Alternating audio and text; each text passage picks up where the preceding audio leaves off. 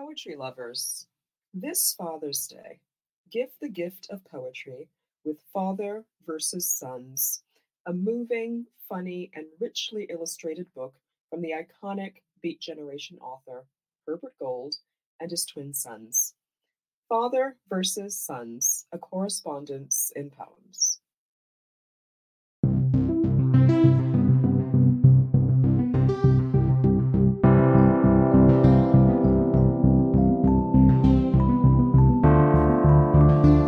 Hi, I'm Rachel Eliza Griffiths, and Poem a Day guest editor for the month of February.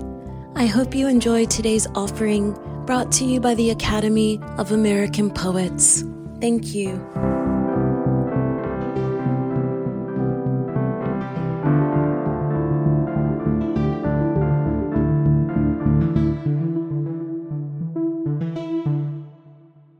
This is Gabrielle Marshall reading The Power of Hope Today.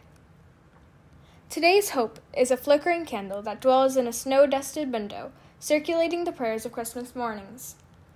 Today's hope is the crisp daffodil in colorless photos, containing the soul of a small child who only wishes and knows of peace and love. Today's hope is the sparkling eyes that truly believe in achieving anything to reach unity.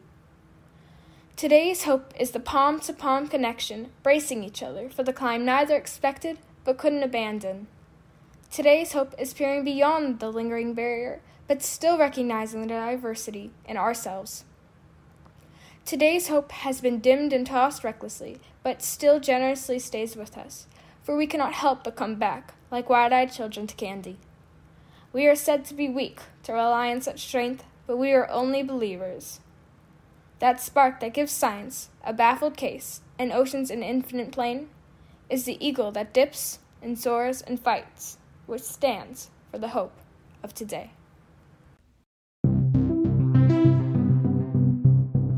Poem a Day is the original daily poetry series featuring new work by today's poets.